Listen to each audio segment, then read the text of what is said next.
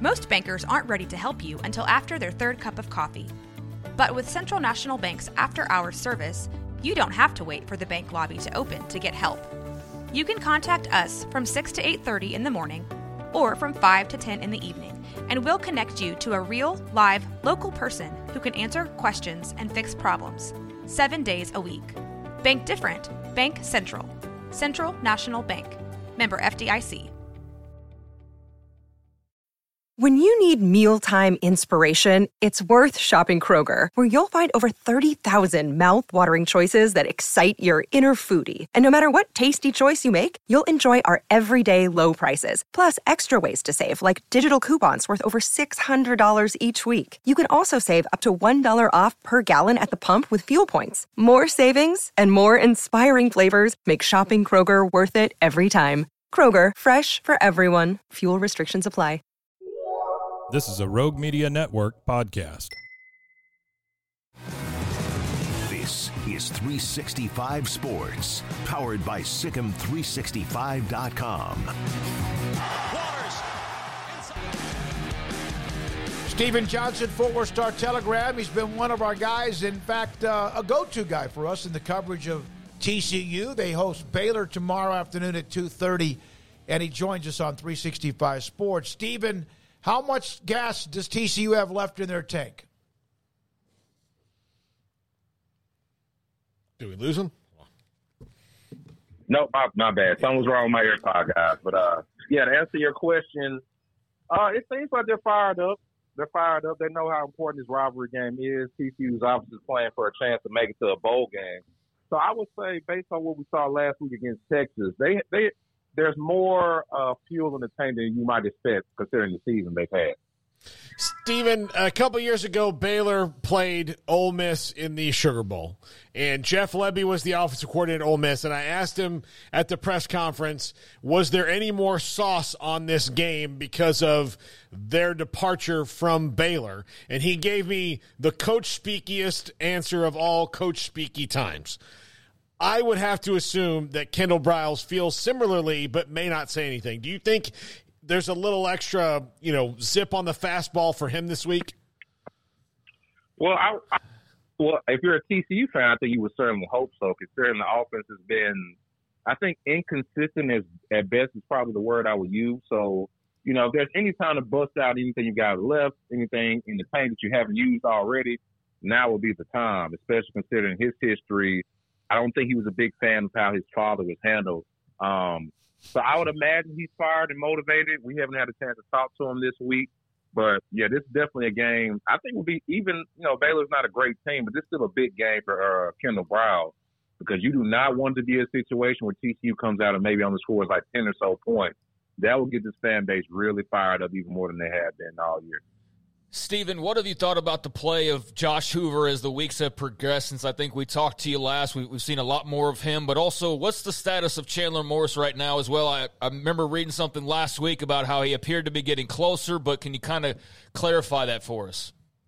I'm pretty sure it'll be Josh Hoover the rest of the way. Okay. As of today, I'm expecting Chandler's career as a Horned Frog is probably over, just because it's unfortunate the injury situation. But I think Josh has shown enough that they want to continue to get him these valuable reps, especially if they don't make a bowl game. This could be the last time or the last stretch where he could get those reps, get those in-game situations. So, but what I've seen from him is he's a young quarterback. There's been time he's had a turnover in every single game he's played in. So I think that's probably the biggest concern. The positive side is TCU was finally getting more chunk plays down the field because he's more aggressive than Chandler Morris. And he's shown more of a willingness, I think, to trying to stretch the field. And that's why you're starting to see Savion Williams start to break out a little bit for the Horned Frogs. He was kind of the receiver you thought could kind of replace Quinn Johnson. That hasn't happened, but he's coming off a career game last week against Texas. So we'll see if that can kind of carry over again on Saturday against the Bears. There was no way that Sonny Dykes saw what has happened back, let's say, during the offseason, entering the season, even though the Big 12 is all jumbled up. There's no way he saw this coming, is there?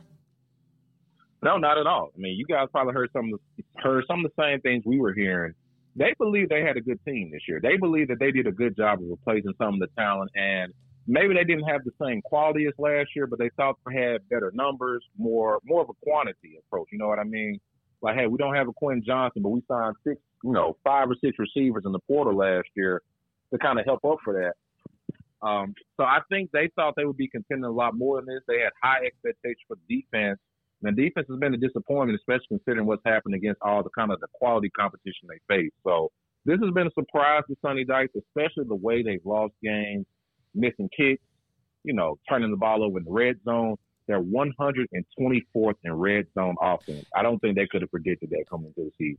I was going to ask you about that. Is that just the change in offensive line and also quarterback as much as anything? Like, I know the Tech game, they got into territory, but then Josh Hoover had an interception, right? Or like, what do you attribute that to, that lack of success in the red zone? Because that's alarming to be that low. Man, there are so many things. I think let's start with the O-line. They don't trust the O-line, I think, in those, those 3rd and 2s, those 2nd and goals from the 3-yard line. And just the interior of the offensive line, I think, has not shown the ability to continue to win those, physical matchups when you're trying to run the ball and punch it in. The quarterbacks, Josh Hoover and Chandler Morris, have struggled with turnovers. You guys remember that Colorado game? Yeah. They win that game if you don't throw 2 picks in the end zone. You know what I mean? Mm-hmm. So that's kind of happened all season. So I think turnovers, the lack of physicality with the offensive line in the run game, and I don't think Kendall has done a great job at times with some of the plays he'll call when they get to the red zone. They love running a lot of jet sweeps to some of their slower receivers, some trick plays that just, if they work, it's clever, but if they don't, it's kind of like, why not just run something a little bit more simple? So I would say those are probably the 3 primary factors leading to what's going on. I think the understatement of the segment was that, he didn't like the way everything was handled with his father, or no one did that was a part of that staff. Is there any frustration enough for him and his future there, or is that a locked-in position and give him another chance in the offseason to build more of what he wants to see on offense? Based on my understanding right now, I think it would take, like I said, scoring 10 points against the Baylor, maybe getting shut out against Oklahoma, for I think Sonny to consider making a change like that. He is close to the Browse family. He vouched for him. You know what I mean? Yep. He vouched for him. So I don't think he would want to, kind of pull the plug in year one, because they are, I believe, 16th in total offense. So it's weird. They do things well. They're one of the fastest teams in the country in terms of tempo. They do put up a lot of yards, but they just haven't executed, in a consistent fashion. So I think there's a case that could be made like, hey, second year for Hoover. We'll get some O-linemen in the transfer portal. So I would expect for him to be back. But like I said, if something drastic happens where you only score a touchdown or 2 against Baylor, then, hey, the noise is going to be extremely loud. Steven, will you pick me up a Bluebonnet Battle T-shirt? Man, if that's what you really want. What has been the reaction among TCU fans? Because for Baylor fans, I think it's not been great. That's basically the same thing. It's just kind of, look, I get it's the state flower. I'm not a native Texan. I don't know how much, pride y'all have in that thing. You got state flower. But generally speaking, man, I don't think we should be calling rivalry games. We shouldn't name them after a flower. You know what I mean? I like rivalry. I thought it had tied into Christian histories of both programs. It was unique. So I would have loved to see them kind of keep that, or something that at least kind of acknowledges the fact they're both small private Christian institutions. But there's been a lot of memes and a lot of jokes. That trophy is heavy, man. So whoever wins, I don't know how they're going to carry it out of the stadium. Put it in their ear like you do in Hawaii when you show up, or something, like a hula dancer or something like that. So the trophy's heavy. Oh, that's right. It's heavy. The belt. That's right. Yeah, that's right. Mm-hmm. What? Yeah, it's like a shield and like a wooden placeholder. I tried to pick it up when they brought it to TCU earlier this week, and I'm just like, good luck. Those guys are stronger than me. So good luck to them. Hey, Steven, thank you for your time. Enjoy the game, Eamon Carter tomorrow. See, I keep on thinking it's just a flower. You just give somebody a bouquet of flowers. Yeah. Well, it's not even the season for them. Giant trophy. Yeah, I know. It's not even.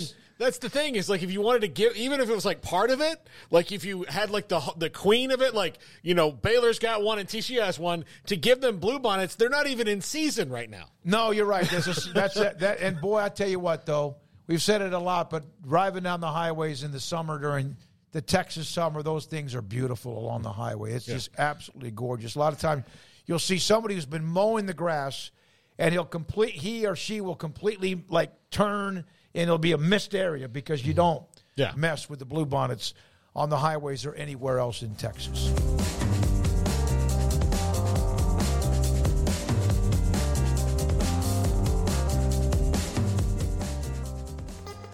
RogueMediaNetwork.com.